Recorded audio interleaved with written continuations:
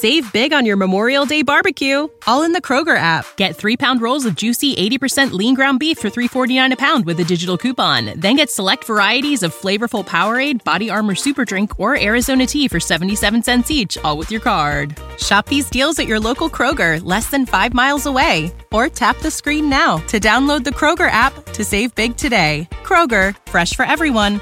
Prices and product availability subject to change. Restrictions apply. See site for details.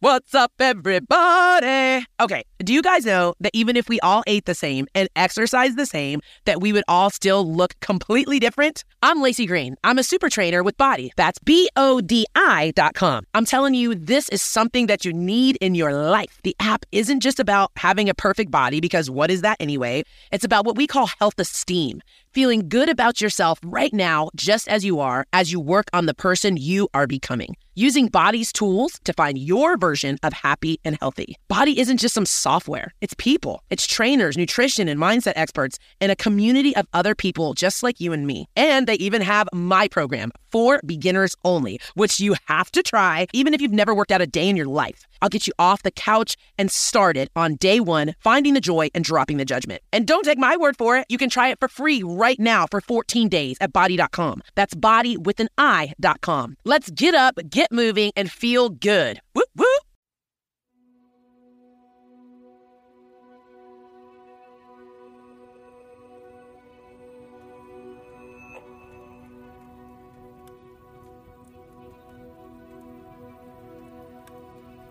Greetings, friend, and welcome to a chilling Mother's Day collaboration podcast. I'm your guide, Shane Waters, from the Foul Play Crime Series podcast, and together, we'll be delving into the shadows of motherhood on this eerie adventure. 13 skilled podcasters will join us as we explore the darker side of true crime stories, each with an unsettling connection to motherhood. All participating podcasts are listed in the show notes. When you hear one you like, I suggest you go find them. Before we embark on our haunting journey, although Mother's Day is typically a time to honor the love and sacrifices of mothers, today we'll be exploring the twisted tales that lurk behind the scenes. As we explore these chilling stories, let's not forget that the role of a mother often embodies the ideas of protection and nourishment, of guiding and nurturing their children through life's challenges. However, as we'll discover, that's not always the case. Sometimes, even in relationships that once flourished with happiness and warmth, things can take a dark turn, causing everything to fall apart and crumble. It's a sobering reminder that the complexity of human relationships and the depths of the human psyche can lead to unpredictable and devastating outcomes. Now, let's begin our sinister journey.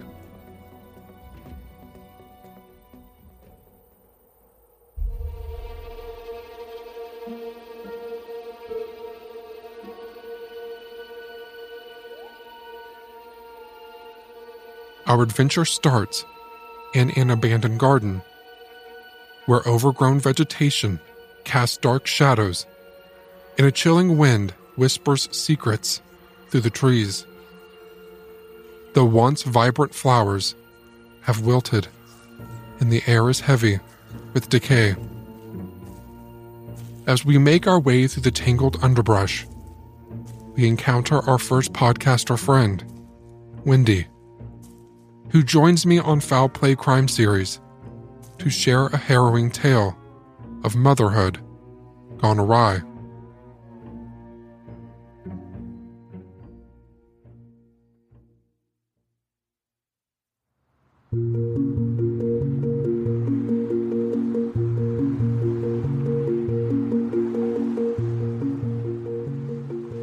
It was a beautiful March day on the west coast of America. A German tourist was enjoying the magnificent views as he drove down Highway 1. He took regular stops to breathe in the fresh sea air and take photographs to preserve his memories. The coastline was truly spectacular, Highway 1 being a firm favourite for visiting tourists. Mile upon mile of unspoilt scenery on either side of the road. I have in fact done that drive many times myself, and it's not something I will ever get tired of seeing. But it's not always memorable for the right reasons. The road is narrow in places, it curves around the coastline like a snake, and you are often close to the edge of the cliffs. And accidents happen. Maybe you lose concentration for a split second. Maybe you swerve to avoid an oncoming vehicle that is too close to you. It happens. And so when this gentleman spotted a car upside down on the ragged rocks below, as he stooped to take a photograph, he assumed that it was an accident. Authorities arrived quickly, and rescuers descended down the rocks to the upturned vehicle. There was no movement. There were no cries for help. They arrived to silence.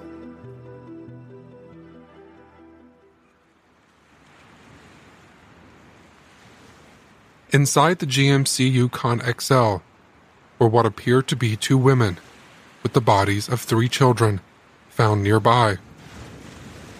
They were all confirmed dead at the scene. What a terrible accident. A whole family gone. Investigators began to try and piece together what had happened. A witness from a local campsite came forward to say that he believed he had seen the vehicle earlier in the evening.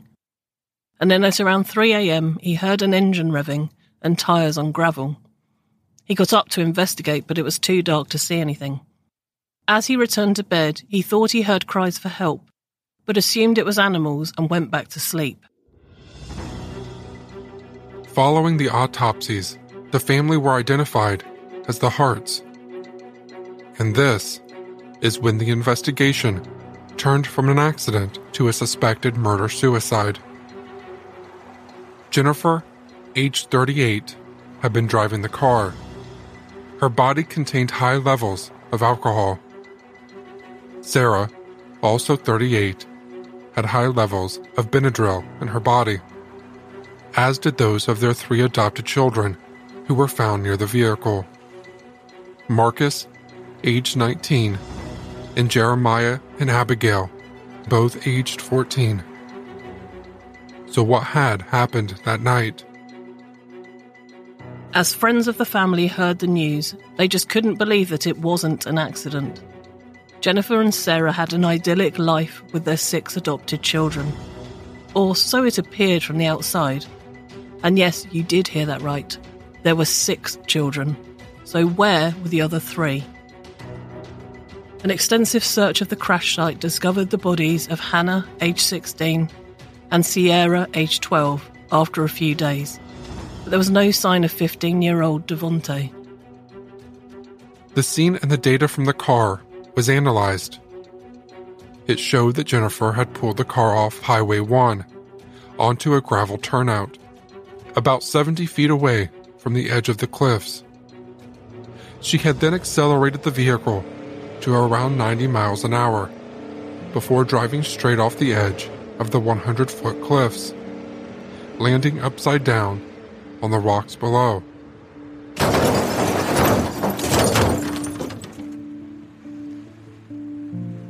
Killing herself, her wife, and their 6 children. There were no signs that she tried to break.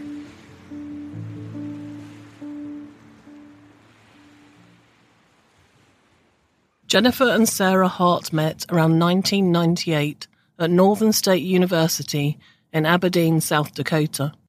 They'd fallen in love and moved to Alexandria, Minnesota.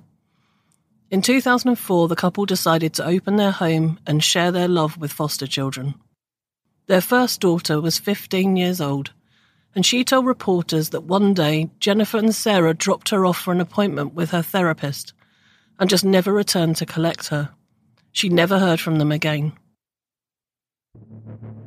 In 2006, the couple adopted 3 siblings from Texas: Marcus, 7 years old, Hannah, 4, and Abigail, 2.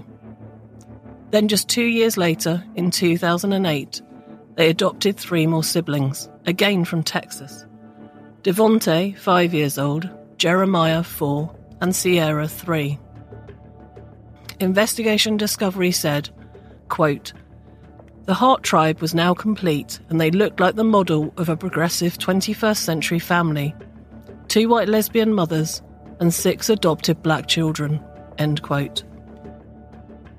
Jennifer stayed at home to look after the children while Sarah went to work. Jennifer was always on social media, posting photographs of the family, attending various events, and having adventures. The posts were always positive, portraying a tight-knit family unit full of smiles, fun, and cuddles. But the reality was very different. The children were all being abused. The couple were reported to the authorities a number of times. In September 2008, a teacher noticed a bruise on Hannah's arm. Hannah told them that her mum had whipped her with a belt. No further action was taken, but all of the Hart children were taken out of school for a year by Sarah and Jennifer. Then in November 2010, teachers noticed signs of abuse on Abigail, then aged 6. Abigail said that her mum Jennifer had held her head under cold water and punched her. All of the Hart children were interviewed, and they said that they were regularly refused food and were often spanked and grounded. Sarah took the blame for Abigail's injuries. She was charged and convicted of misdemeanor domestic abuse and sentenced to 12 months community service and probation. It was at this time that all 6 of the Hart children were removed from school for good. With nobody checking on the children's welfare, the abuse escalated. In 2013, the family moved to Oregon. Attendees at the music festivals that the family attended were concerned that the children looked small for their ages and reported that while in photographs, they were full of smiles. As soon as the camera was turned away, the children looked lifeless and acted like robots, doing whatever necessary to keep Jennifer happy. Jennifer convinced officials that there was nothing wrong and that people just liked to pick on them because they were different. By 2017, the family were living in Washington, in a rural property next to Bruce and Dana DeKalb. Bruce and Dana said the children rarely left the house and that the blinds were always drawn. In 2017, at around 1:30 a.m., Hannah appeared at Bruce and Dana's door banging frantically, asking for help. Apparently, she said, quote, "Don't make me go back, they're racist and they abuse us," end quote. The couple was shocked, but before they could react, Jennifer had arrived to take Hannah home. The next morning, all 8 of the Hart family arrived at Bruce and Dana's house to apologise for the previous night's events, and Jennifer explained that the children had all come from mothers who abused drugs and had some issues. Dana told her father what had happened and he reported the Harts to the authorities, but no action was taken.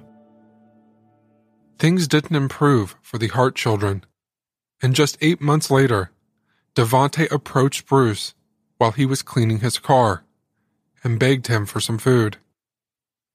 Bruce couldn't see the poor lad starving, so helped him out. Devontae made Bruce promise not to mention this to his parents.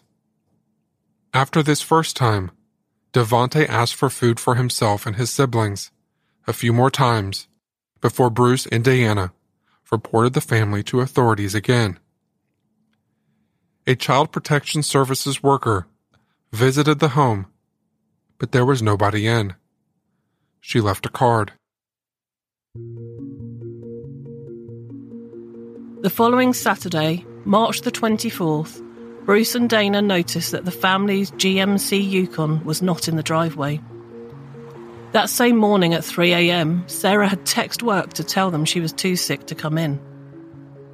The last sighting of the Hart family alive was at a Safeway store in Fort Bragg, California, on the morning of Sunday the 25th of March. The next morning, their car was found, belly up on the rocks. Devontae's body has never been recovered.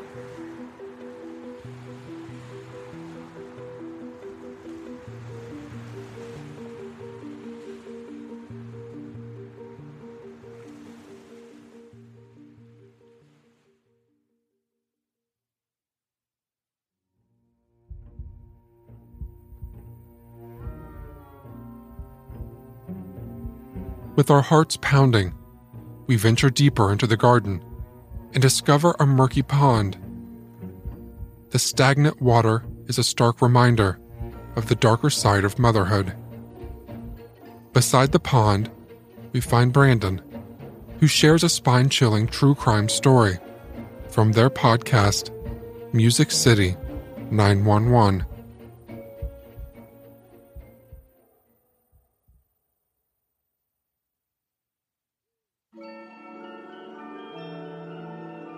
A 911 dispatcher can get any number of types of calls when their phone rings. Most of the time, it's a very routine call like a traffic collision or someone wanting an ambulance for a person who's just passed out. But on occasion, we might get a call that no one wants to hear. A call in which children have been hurt or worse. 911, what are you reporting?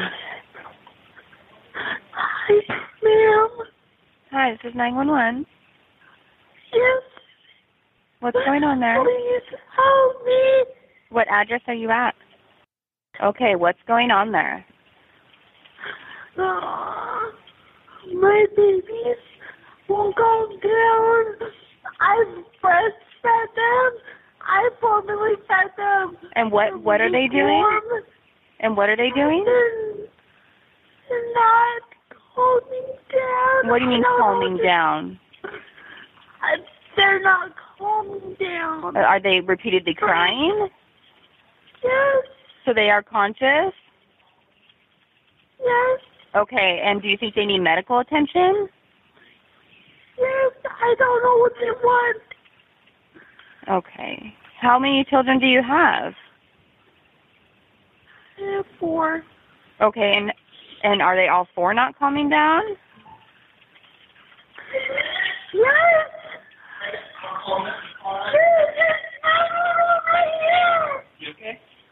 Okay, what's going on there? Yes, we need an ambulance immediately for 2 babies. Okay, what's going on there? Okay, and what's going on with the babies? They're bleeding right now. We need an ambulance immediately. Where are they bleeding from? The neck. We need an ambulance. My partner is talking to them. Why are they bleeding? What happened to them? I'm not sure. Send the ambulance immediately. Okay. Please. I don't want them to die. I don't want them to die. No. Don't say anything when they say, okay, David? Don't say anything, okay?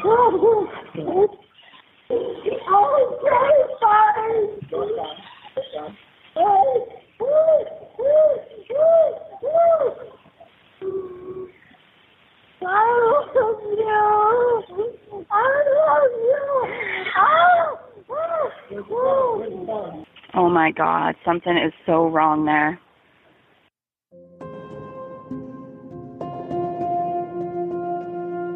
The dispatcher's last comments, "Oh my God, something is so wrong there," was 100% accurate.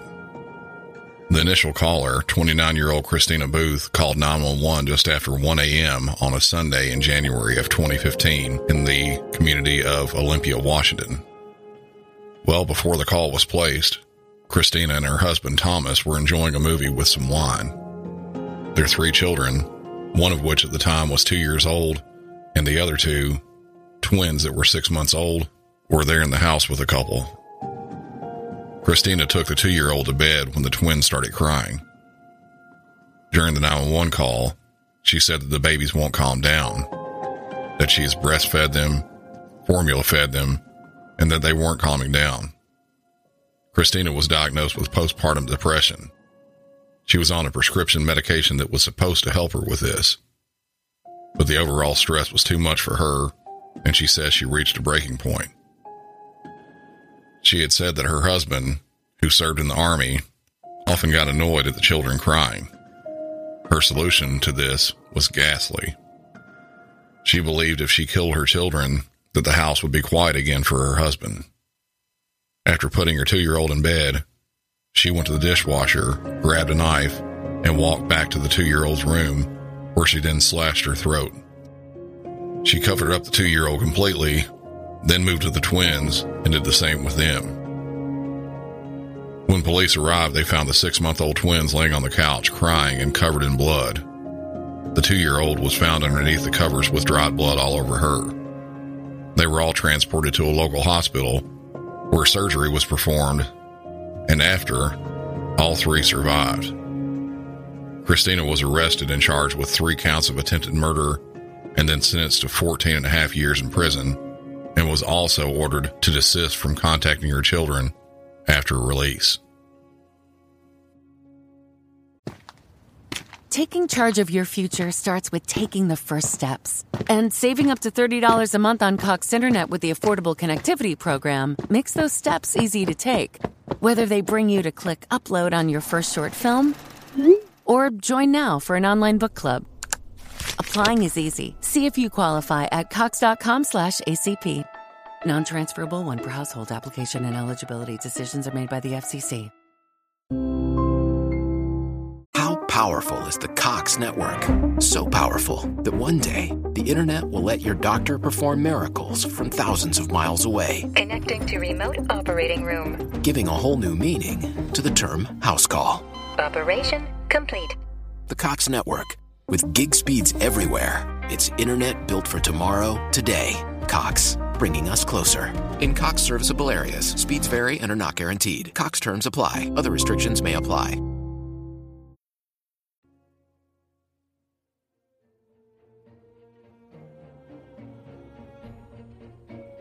We leave the pond and enter a desolate village where the laughter of children has been silenced. Shadows dance across the empty streets, hinting at the unspeakable horrors that once took place here. In the eerie silence of the village square, we encounter Pia and Alex, who share a terrifying tale from their podcast, Crimes from the East.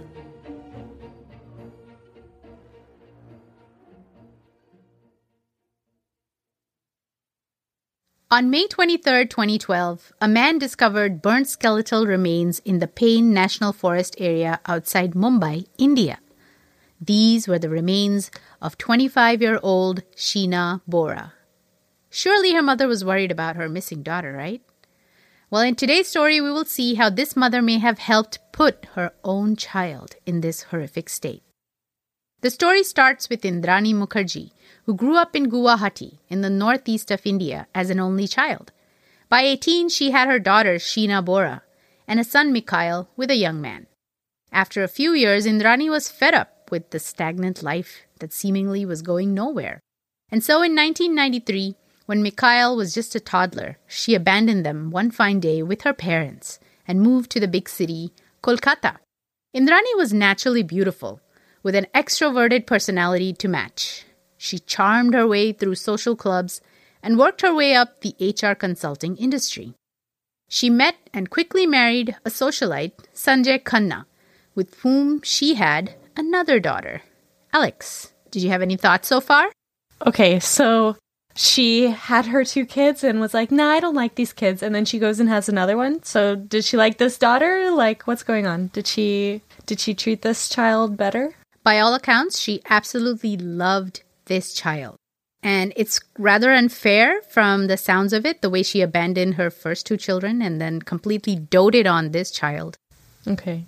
Now, feeling restless yet again in 1997, Indrani moved on to Mumbai city, determined to find a partner with deeper pockets and higher ambition. She worked her charm and married a wealthy, influential TV network executive called Peter Mukherjee.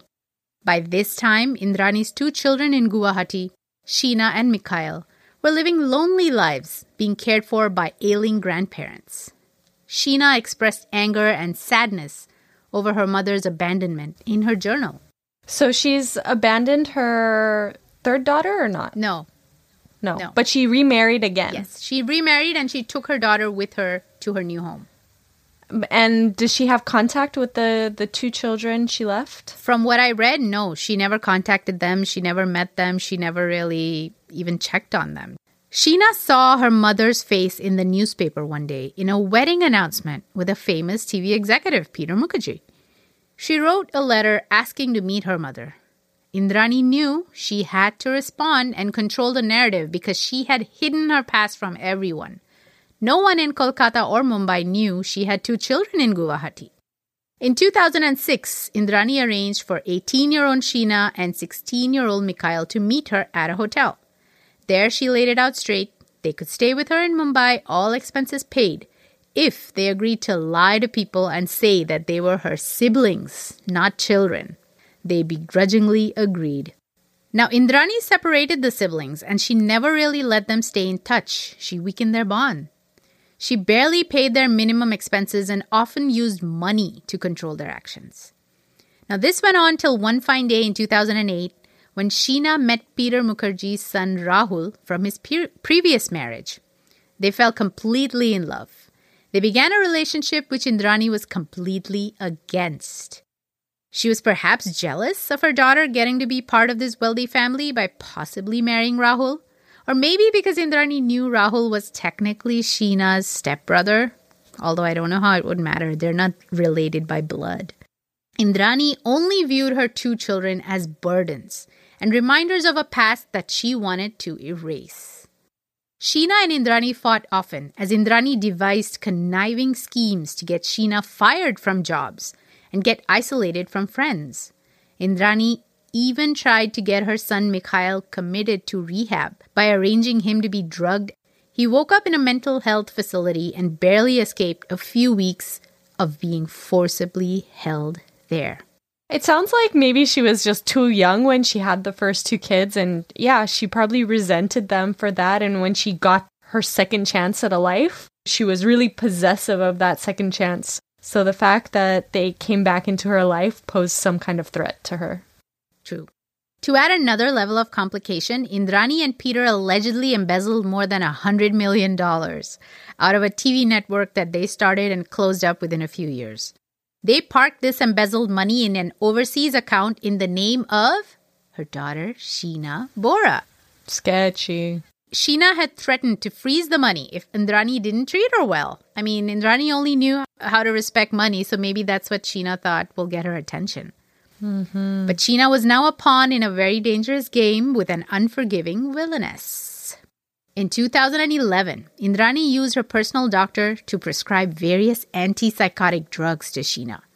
She fell sick and almost died, but for Rahul, who rescued her and took her to another city to get better away from Indrani. A year later, Indrani secretly got Sheena a job back in Mumbai, which she could not refuse. And so she and Rahul moved back to Mumbai within Indrani's clutches. The happy couple got engaged and planned to get married soon. It was end game for Indrani now. In April 2012, Indrani started to send Sheena brief messages as if she wanted to patch up their tumultuous mother-daughter relationship. Indrani dangled the prospect of paying for Sheena's MBA in London to get her to meet her. Poor Sheena believed her mother had finally come around and agreed to meet her for shopping, dinner, and apartment hunting.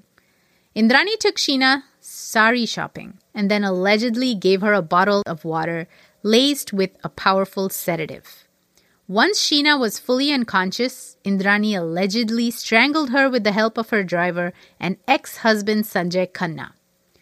The trio parked the car in the garage overnight with Sheena's body in the trunk. Indrani had invited her son Mikhail over to her home the same night and tried to get him blackout drunk. Mikhail was cautious and locked himself in a room pretending to be sick. This saved his life. And so leaving Mikhail at home, the 3 got back on the road the next day to dispose of Sheena's body. Indrani put makeup on her deceased daughter's face and leaned her on the seat next to her as if she were sleeping. They then allegedly dumped Sheena's body in the forest and burnt her remains. Rahul, Sheena's fiancé, was beside himself with worry as Sheena had been missing for months. Indrani told him that Sheena had left him and moved to the US. Rahul loved her, and so he persevered, and finally the cops arrested the driver on weapons charges, which led to this confession of the entire murder plot. Both Indrani and Peter were eventually arrested, and their trial is slated to start in the coming year. No matter what the outcome of the trial is, we can be sure of one thing. Indrani was a horrible mother who used her kids like disposable assets. I wonder what her third child thinks of the whole situation. I'm hoping she's not sending any Mother's Day flowers to Indrani in jail. Yeah, I mean, she really tried to eliminate both her kids from her life as if they meant nothing. And on that note, happy Mother's Day, y'all. Happy Mother's Day.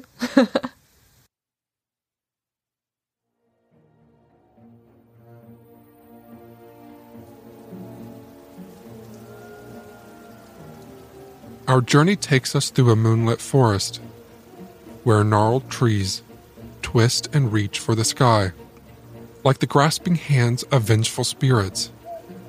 In the darkness, a mother's love can turn into something much more sinister.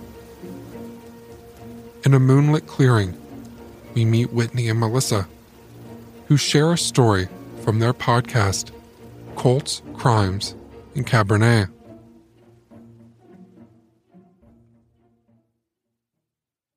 This day is extra special to Whitney and I. For those that don't know, we are both boy moms. But let's just jump right in. May 14th, 1995 was Mother's Day in Universal City, California. And it was exactly as you can imagine. Beautiful weather, a perfect day with a high of 65 degrees. What mother wouldn't want to take this opportunity to have a late dinner with her son to celebrate? That is exactly what 61-year-old Doris Carassi did. Her son, Paul Carassi, invited her and the mother of his 2-year-old son, Sonia Salinas, out to dinner. They settled on the Country Star restaurant in Universal Studios City Walk. For those that don't know, the City Walk is a strip of restaurants and retail stores that is just adjacent to Universal Studios amusement park. After what appeared to be a lovely dinner, the 4 family members headed towards their car at the top level of the parking garage shortly after 11 p.m.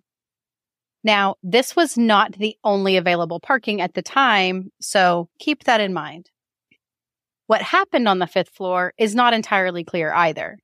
What we do know is that Paul stumbled down to the 4th floor of the garage where he encountered a security guard. He had cuts on his hands and then collapsed near the stairwell. He told the guard that 2 women had been attacked and that his kid was in the car. The guards radioed into the police department, and there were several units within 5 miles for another call. When the security team followed Paul up to his blue Chevy Caprice, they noted that there was quite a scene. 2 women laying on the ground where it seemed as though a struggle had occurred. The doors were wide open.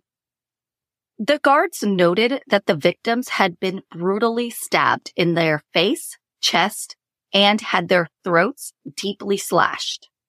Paul and Sonia's son remained strapped into his car seat in the back seat of the car, yelling for his mother. Paul was covered in blood and originally told officers that he did not touch the bodies and he did not know why he was covered in blood. He claimed that he unlocked the car, and he realized he didn't have all of his keys and that someone shoved him in the back demanding money. He claimed to say he didn't have any and that the attacker took his fanny pack and pushed him to the ground. Then he stood up and Sonia and Doris had already been murdered. He then said he made his way downstairs looking for help. During his interrogation, he couldn't remember what his attacker looked like or which way they had fled the scene. He did say they had male voices, but that was all he could share. Paramedics arrived on scene and assessed Paul. They found a small cut on his thumb that was not bleeding, but could not determine where the copious amounts of blood on his clothing could have come from. The paramedic did mention that Paul's responses to his questions seemed a bit strange. Sometimes he would calmly and concisely answer the question, and other times he would get emotional with his answers and almost seem confused. In the paramedics' experience, most people he encounters after a trauma act withdrawn or upset, but not both. The officers that were a few miles away had received a 911 call for a woman that claimed she had pulled over on the side of the road and someone had attempted to rob her. The 44-year-old Donna Lee had been stabbed in the back and abdomen. She was taken to a nearby hospital and treated for her injuries, but they were extensive enough for her to need to be sedated. One officer stayed with her red Chevrolet Beretta, which was strangely locked. The officer noted that there were 2 fanny packs, one that the investigators would later learn belonged to Paul, and the other Doris. A blue sweater, a latex glove, a washcloth, a pair of wool gloves, and a large butcher knife with a blunted tip inside one of the fanny packs that had been tossed aside, as well as Sonia's purse. One of these fanny packs had belonged to Doris, and Paul had told the guard back at the parking garage that they had been robbed. As investigations continue, law enforcement learned that Donna and Paul are not only connected, they are co-workers and were in a relationship together. Doris, Paul, and Sonia all worked at the downtown branch of the Bank of America. A neighbor had told police that when Paul, Donna, and Sonia left for dinner around 9 p.m., they were happy and chatty, but that wasn't the case a few weeks prior. Doris had gotten into a fight with Donna, saying she shouldn't be living there, and hit Donna in the head with her keys. Paul must have put this aside to be able to celebrate Mother's Day with his mom and the mother of his child.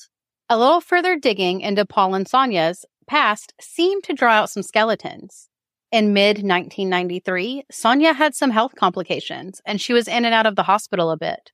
Doris helped with the then baby, but when she finally recovered, Sonia decided to move to West Hollywood to stay in her family's home to ease the burden on her health for a little while. Sonia brought the baby back and forth to see his father and grandmother, but this just wasn't enough for Paul. He made several statements to his coworkers and friends that he was concerned Sonia's family wouldn't allow him to see his son. He even made a comment to a fellow coworker that he hoped that B word had died in the hospital. Others came forward with character testimonies, talking about how Paul was very controlling, especially towards women, and that he had an arrogant, wannabe attitude and carried a police scanner. Heck, even his Chevy Caprice seemed to lend to him wanting to be a member of law enforcement. One even stated he would drive to Hollywood and scare sex workers into thinking he was watching them for solicitation. In fall of 1994, Sonia took Paul to court for child support, and the judge agreed to garnish the $375 a month out of his paychecks. This put a huge strain on their relationship. He made many veiled threats about how the money she was taking put him in dire financial strain. He had over $50,000 in consumer debt and was closing in on the need to file bankruptcy. Investigations also yielded that whoever committed these murders seemed to have done their homework. The location was one of the few blind spots in the cameras of the garage. And remember how I said that it was not the only parking available between the restaurant and the parking garage? Interesting that he would choose that area. Mm-hmm. May 18th, Paul was arrested, but later released when prosecution was not ready to press charges due to not quite having enough evidence yet. A forensic expert recreated the crime scene and evidence for the court, and the report showed that one of the victims fought back on her attacker, and the clothing that Paul was wearing that night had a bloody handprint and blood splatter that could have only been present had he been close to her during the attack. Other evidence supported that there was more than one assailant, and Donna's blood was found at the scene as well as the victim's blood on Donna's jeans. Both Paul and Donna were arrested on first-degree murder charges. Prosecutors sought the death penalty for both, but ultimately Paul received the death penalty and is currently on death row, while Donna was sentenced to life in prison without the possibility of parole. Happy Mother's Day.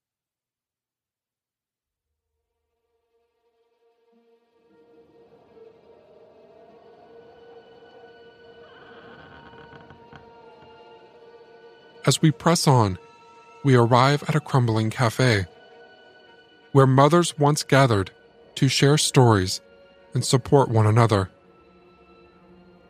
The dilapidated building stands as a testament to the shadowy secrets that can lie beneath even the most wholesome facades. Within the crumbling cafe, two ghostly figures materialize before us, Amanda and Courtney. They share a bone-chilling tale from their podcast, A Nefarious Nightmare.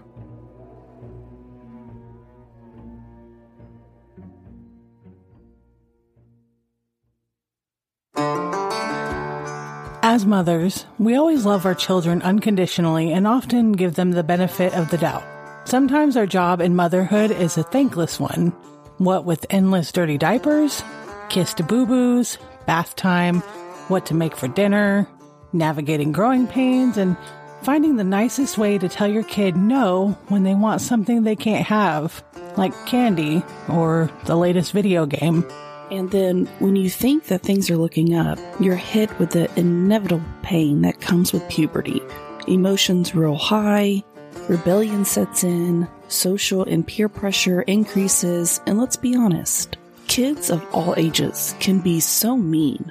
Depression is at its all-time high in that age, when teenagers are finding out a lot more about themselves and becoming a version of who they will be for the rest of their lives, while keeping somewhat of a naive and innocence with them as they learn a lot more about right and wrong. With that, I'm Amanda Cronin. And I'm Courtney Fenner, and we are A Nefarious Nightmare.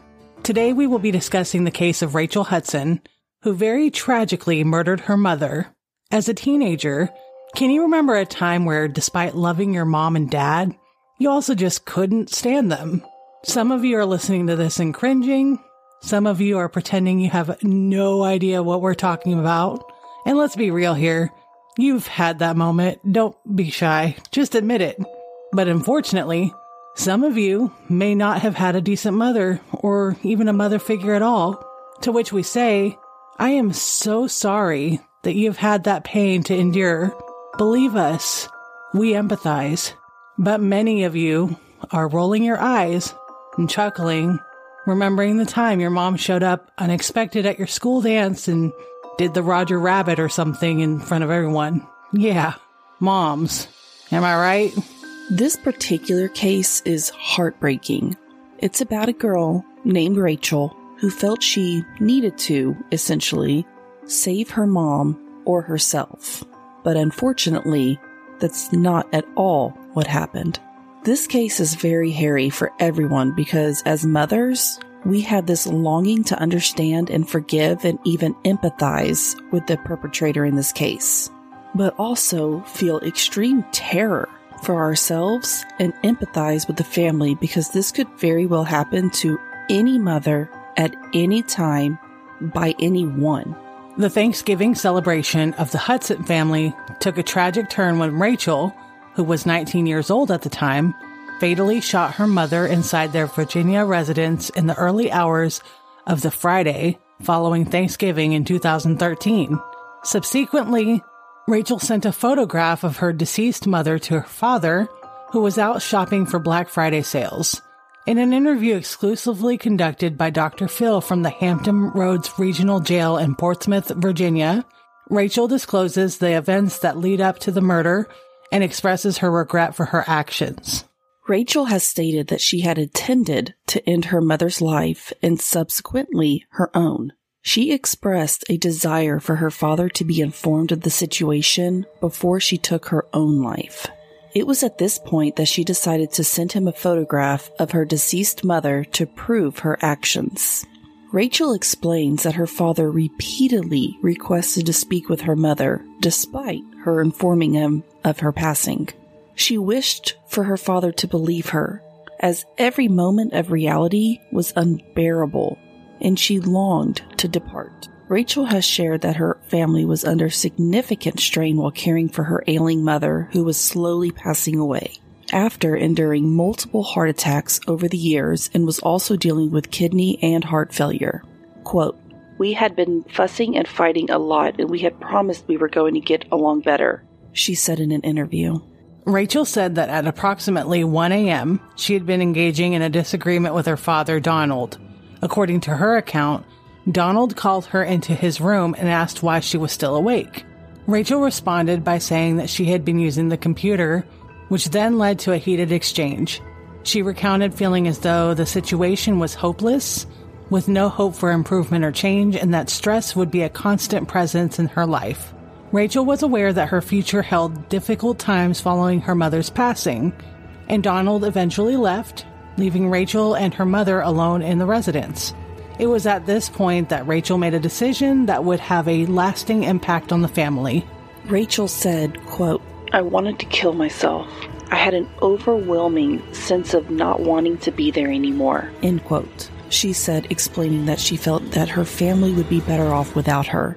Rachel then composed a suicide note and proceeded to retrieve a shotgun from a secure gun safe located in her closet. She expressed concern regarding the individual who would discover her lifeless body, acknowledging that it would likely be her mother who would hear the sound of the gunshot and find her. Rachel further explained that she began to contemplate the impact her actions would have on her family, believing that they would be better off without her. In an effort to spare her mother the anguish of discovering her body, Rachel made the decision to take her own mother's life with a single shot from the shotgun.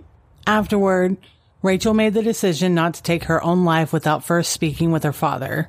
After that incident, according to Rachel, she skimmed the suicide note, felt it didn't seem adequate, and then claimed that she was apprehensive that her father would arrive home to find both her and her mother deceased, and there would still be a firearm in the house. She also expressed concern that he might harm himself. Quote, "I just wanted him to understand. I didn't want him to think it was his fault. He was asking me, how could I do this? And I told him that I was sorry. I just kept saying I was sorry and that I was going to kill myself," Rachel had said. Donald was able to persuade his daughter not to take her own life. Rachel shared with Dr. Phil that her father advised her against it as he could not bear to lose both of them. She realized that her family was already in a lot of pain because of her actions, and taking her own life would only make things worse. Dr. Phil asked her if she had the opportunity to relive that night, would she still shoot her mom? Rachel had answered no, and claiming that she would contact the authorities and inform them of her suicidal ideation with a request for them to assist her with aid. Rachel has shown remorse for her actions, claiming that if her mother were able to contact her, that she would say, quote, I'm sorry and that I love her. I wish I could take it back. And I wish it would have been different. I didn't want it to be like this at all. And I miss her a lot. I miss her every day. I think about her. I'm going to do better. I'm going to do something with my life to fix what I've done. I don't want to be known for this. I want to be known for something better. One day, I want my parents to be proud of me. Rachel was sentenced to 50 years in prison with 35 years suspended and will serve a total of 18 years behind bars. After her attorney argued she suffered from mental illness that was undiagnosed for years. This case was very heartbreaking, and Courtney and I both hope you gained and learned something from it. With all of this said, happy Mother's Day. Be safe and be vigilant, for when you mess with the bees, you get the hive.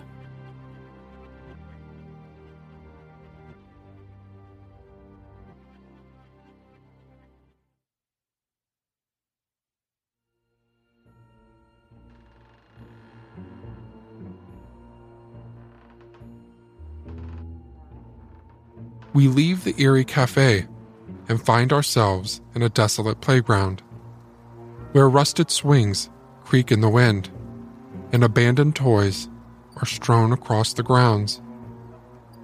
It's here that we meet Charlie, who recounts a gripping story from her podcast, Crime Lines.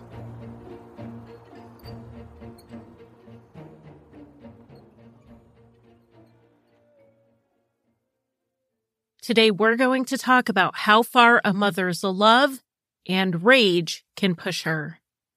This case starts in 1980 with Mary Ann Bachmeyer and her 7-year-old daughter, Anna, who lived in the city of Lübeck, which was then a part of West Germany. Mary Ann had suffered a lot in her life, including first abuse at the hands of her former Nazi soldier father, and then at the hands of her ultra-religious stepfather. At 16, she was kicked out of her home because she became pregnant. She placed that child for adoption. At 18, she had her second baby, and barely able to support herself, Mary Ann also placed that child for adoption. Then in 1973, Mary Ann gave birth to Anna at the age of 23. Finally, with a stable home and a job, she felt she was in a place to raise her child. But only the one. After Anna's birth, Mary Ann had her tubes tied. Mary Ann largely raised Anna alone and had to take the little girl to work with her at a local bar. And when her shift was over and Anna was asleep on a bench somewhere, Mary Ann would stay late partying with her friends. During the day when Mary Ann would sleep, Anna would largely be left to her own devices. At one point, Mary Ann spoke with another family about fostering Anna for a while she tried to get her life back on track, but she never went through with it. It seems living without her child, even temporarily, was not something Mary Ann wanted to do. In 1980, Anna was 7 years old and was described as an energetic and happy child who was a lot more independent than most children her age. On the morning of Monday, May 5th, 1980, Anna and Mary Ann got into an argument before Anna left for school. Angry, Anna stormed out, headed not in the direction of her school, but instead towards a friend's house. Of course, the friend was at school, so Anna just played outside. One of her neighbors, 35-year-old Klaus Grabowski, invited Anna in to play with his cats. This was something she had done before, but this time, Anna never left the house alive. When Anna didn't make it home from school that day and Mary Ann couldn't find her, she called the police. Within about 24 hours, Klaus's fiancé showed up at the police station to report that Klaus had confessed to her that he had killed Anna. Klaus then confessed to the police. He claimed that after he hugged Anna, oh so innocently, she demanded he pay her 5 marks or she would tell her mother that Klaus had molested her. Klaus said he was afraid to go to jail, so he held Anna in his apartment until he figured out what to do. He decided he had no other choice but to kill her. He grabbed a pair of his fiancé's pantyhose and strangled the little girl to death. He then put her body into a box and buried her in a shallow grave by the canal. Little Anna's body was then recovered. The investigators did not believe that this little 7-year-old girl tried to extort Klaus for no reason. They fully believed that he had either molested her or tried to when she fought back or threatened to tell her mother what happened. And that's when Klaus decided he had to kill her. And they believed this because Klaus had a history. In the early 1970s, Klaus was convicted of molesting a 6-year-old girl and attempting to strangle her. For this, he was given 1 year of probation. Less than 2 years after that, Klaus was arrested for molesting 2 children, a boy and a girl, both 9 years old. He was found guilty and sentenced to a year in a psychiatric hospital for treatment. In 1976, Klaus underwent a voluntary castration in an attempt to curb his sex drive. Not a chemical castration, but a physical one, and supposedly irreversible. However, by 1978, Klaus had gone to a urologist and asked for hormone replacement therapy so that he could have a normal sex life with his partner. He had to obtain court approval for this, which he got. So Klaus was a convicted pedophile who was getting hormone therapy to restore his sex drive. He said he knew no one would believe him that he didn't molest Anna if she accused him due to his past. And Klaus was right. 40 years later, and I still don't believe him. Klaus's trial began in March 1981, 10 months after Anna's murder. The prosecutors couldn't prove that Anna had been molested, so they focused their case on the murder. The third day of trial occurred on March 6, 1981. 31-year-old Marianne Bachmeier showed up and took her seat. At 10 a.m., Klaus and his attorney came in as the judge was about to start the testimony. As soon as Klaus sat down, Marianne stood up, pulled out a Beretta 70 from her purse, and opened fire, hitting Klaus 6 times. When the gun was empty, Marianne threw it on the ground and waited for the courtroom guards to take her into custody. Klaus died within minutes of hitting the courtroom floor. Marianne was charged with murder, but her defense claimed this was, at most, manslaughter as she hadn't planned to kill Klaus. It was a heat-of-the-moment decision, and the reason she had a gun was because the life she was going to take was her own. On the morning of the shooting, Marianne visited Anna's grave before court and was overcome with grief. When she arrived at the courthouse, she overheard Klaus and his attorney talking about him making a statement in court that day. She took her seat, thinking about how Klaus had accused her sweet daughter of trying to blackmail him, as though her death was because of her actions and not his. So when Marianne saw the back of Klaus in court and thought about what he was about to say on the record, she couldn't think rationally. She said she had a vision of Anna and heard her scream before Marianne pulled the trigger. Marianne was convicted of manslaughter and unlawful possession of a firearm. She was sentenced to 6 years but was released early in June 1985. Marianne moved out of the country first with her new husband who taught at a German school, and then in 1990, after they divorced, Marianne moved to Palermo, Sicily, where she became a hospice worker. In 1996, Marianne was diagnosed with pancreatic cancer. She returned to Germany and died on September 17, 1996, at only 46 years old. She was then buried next to Anna. Before her death, Marianne admitted that she thought about killing Klaus before she did it, undermining her own defense that it was a heat-of-the-moment decision. And later, to erase all doubt, a friend came forward and said that Marianne had spent days shooting the gun in the basement of the bar where she worked, perfecting her aim so she could exact her revenge on the man who took her child away from her. In response to this revelation, most people thought, who could blame her?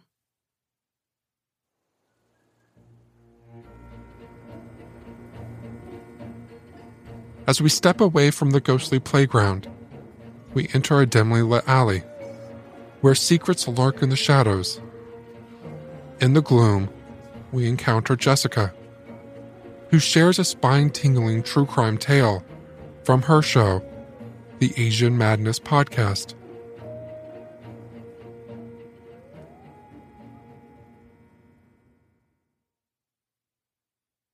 I've decided to bring you a case that took place in Taiwan, because that's where I'm from. Quick warning, this case is pretty depressing, not at all happy. Her name is Wu Ruoshu, and she was a young mother who did everything she could, but sometimes giving it your all just isn't enough. Let's begin. Who was Wu Ruoshu? I will refer to her as Wu for this segment. She was born in late March 1990, and if you do the math, she is very young. Unfortunately, like many others out there, she came from a broken home, where her father physically abused her mother, and the two eventually divorced before she started elementary school.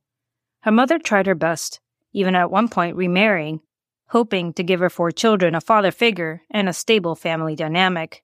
Despite her efforts, the things Wu experienced as a child really ended up impacting her. Growing up, her biggest dream was to have a family of her own, have a present and loving husband/father. That's very normal. Many of us look forward to having our own families, but sometimes that want and need can cloud our judgments. When Wu was 19, she met and fell in love with a man who would eventually become her husband. It was not a fairy tale romance. He would not turn out to be the Prince Charming she was hoping for. He was abusive, she worked her ass off, and after falling pregnant the first time, he managed to convince her to abort the baby because it was not a good time. In a sense, I get it. If you're both struggling, it's very difficult to add another member to your family. She did as he demanded, but soon after, she fell pregnant again. Both her husband and her mother again tried to tell her not to have this baby, that it will only add stress and financial issues to her already problematic situation. This time, though, she was determined to keep her baby. As a quick side note, abortion is very much legal in Taiwan, depending on how far along you are, of course. Wu's husband did not like that she had a baby, but what could he do? The two decided to get married anyway, in the year 2013, when Wu was 23. Taiwan is not super conservative, but it's quite uncommon to see unmarried couples with kids. So now that they got married, you'd think they'd at least play the part of a happy family, right? Well, no. It was said that during their entire marriage, the couple lived separately. According to sources, the only time the husband would show up to see his wife was when he wanted sex. He did nothing for the baby. It was all on her, with her family members occasionally pitching in. This unhealthy dynamic continued on for a bit, and by the year 2015, Wu had her second baby, and the couple decided to divorce. At this point, staying married was completely pointless. She was the only parent giving two shits about their kids anyway. Not saying her ex-husband did not have a say in whether she had a baby or not, but it did not seem like they practiced safe sex. And if they didn't, well, there are usually consequences, like, say, getting pregnant. So beginning in the year 2015, Wu became a single mother. Her educational background was very limited, as in she was only a high school graduate and did not earn another degree. Obviously, there are various jobs that do not require college degrees, but it was difficult. Most jobs she came across were either low-paying or the hours required were over the top. Working regular jobs in Taiwan can be very excruciating. Not as bad as it is in Japan or Korea, but there's usually mandatory overtime with no pay, very traditional work styles, and of course, low pay, despite living costs not being that high compared to, say, the US. Honestly, all the jobs she looked into were doable. Definitely could have been enough for her, but 100% not enough with two kids. She did find a decent paying job at one point, but because they required her to come in every other Saturday, it meant that she would have to find childcare for her kids, and that extra expense alone just did not make any sense to her, so she had to give that up. She would sometimes work several part-time jobs just to have enough for her and her two kids. You might be thinking, she has family though, right? Her mom, her siblings, even her sister-in-law. But we were not there. We're not part of that family. It's very difficult to say how involved they were, if they even wanted to be involved, or if Wu even wanted to ask her family members for help. She might have wanted to prove to others that she could do it, that she was not a failure, and as they were her children, maybe she felt it was her sole duty to provide. By the year 2019, 29-year-old Wu was on the brink of a breakdown. She had no choice but to move in with her brother and her sister-in-law. She was heavily depressed, in financial ruin, had an unhealthy relationship with alcohol, and also took a lot of sleeping pills. Her health was worsening day by day, and people around her began to notice a drastic change. She had mentioned suicide multiple times, and her first recorded attempt was in November of 2019, where she tried to duct tape her mouth and nose shut in order to asphyxiate. She was found in time, but instead of helping her, her brother found her to be annoying. He allegedly texted her after her attempt, saying something along the lines of, "What is your issue? What are you doing? Trying to die?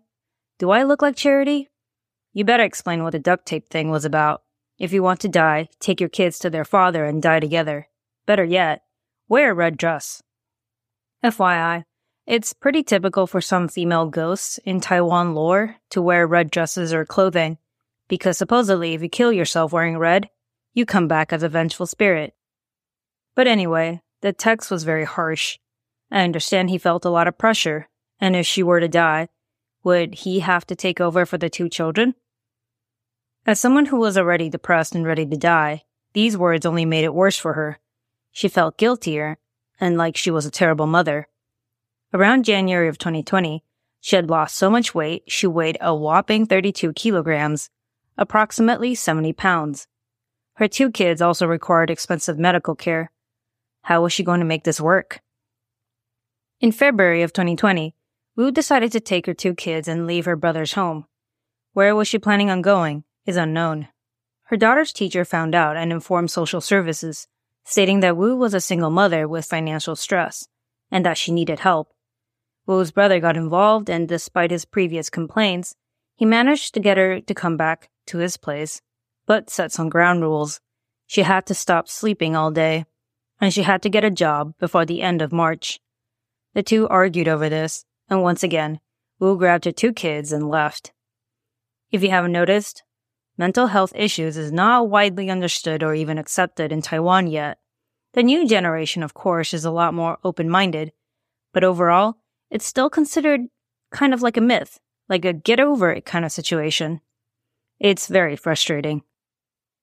She took them to a motel, and that's when she decided she had to end it for everyone. She tried to suffocate her kids to death with a pillow, but that failed miserably. A couple days after her first attempt to kill them, she tried her hand at it again, this time putting her crushed-up sleeping pills in their Jell-O cups. Once the 2 kids fell into a deep sleep, she proceeded to strangle them with a rope. This time, she succeeded. Of course, she didn't want to live either. She grabbed a handful of her depression and sleeping pills, swallowed them, drank alcohol, and fell asleep. She believed that this would have been enough to kill her, but turns out that was not the case. She was saved again just in time. This is a very upsetting case overall. A young woman who became a mother to 2 kids struggled her entire life to find the kind of warmth she lacked as a child, but only to end up realizing how cold and lonely the world really was for her. Long story short, the judge on her trial was not at all sympathetic to her situation. I know, she killed her 2 young children. That is horrible. But things are rarely ever black and white. She did not kill out of malice, and she had intentions of ending her life as well. Not that it makes it any better. The judge refused to look at her overall situation. He called her a bad mother, told her to get it together, that tons of people are in her situation. If they can make it work, why can't she?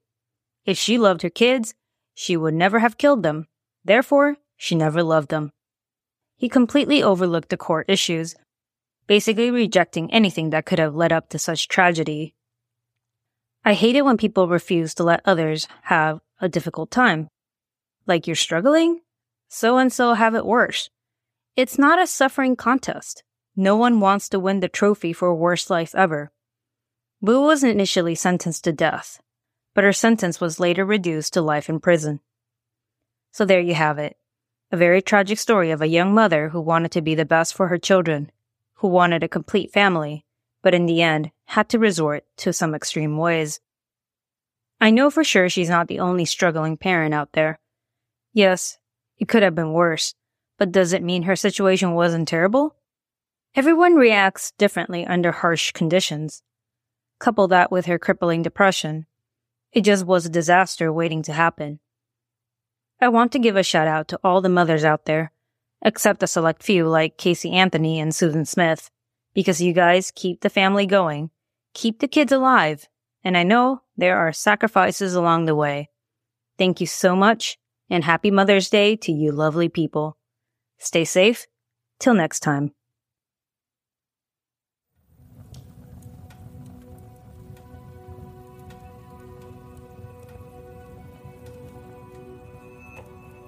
We leave the shadows of the alley and find ourselves in a once grand mansion, now overgrown with ivy and shrouded in darkness.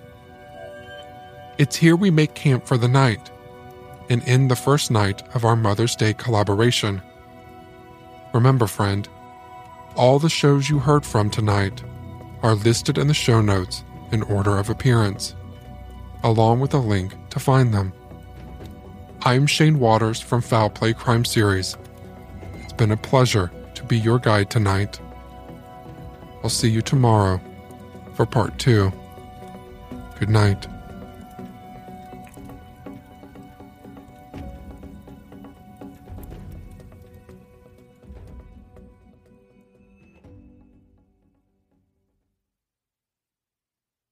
A new year, time for new growth. Grow your education and skills with Herzing University. Our online behavioral health programs fit your schedule and time. From an 8-month diploma program in health and human services to a 36-month bachelor's in psychology. Grow your behavioral health career with us wherever you are in your education. Your future starts now at Herzing University. Visit us online at herzing.edu or text health to 85109. Online at herzing.edu or text health to 85109.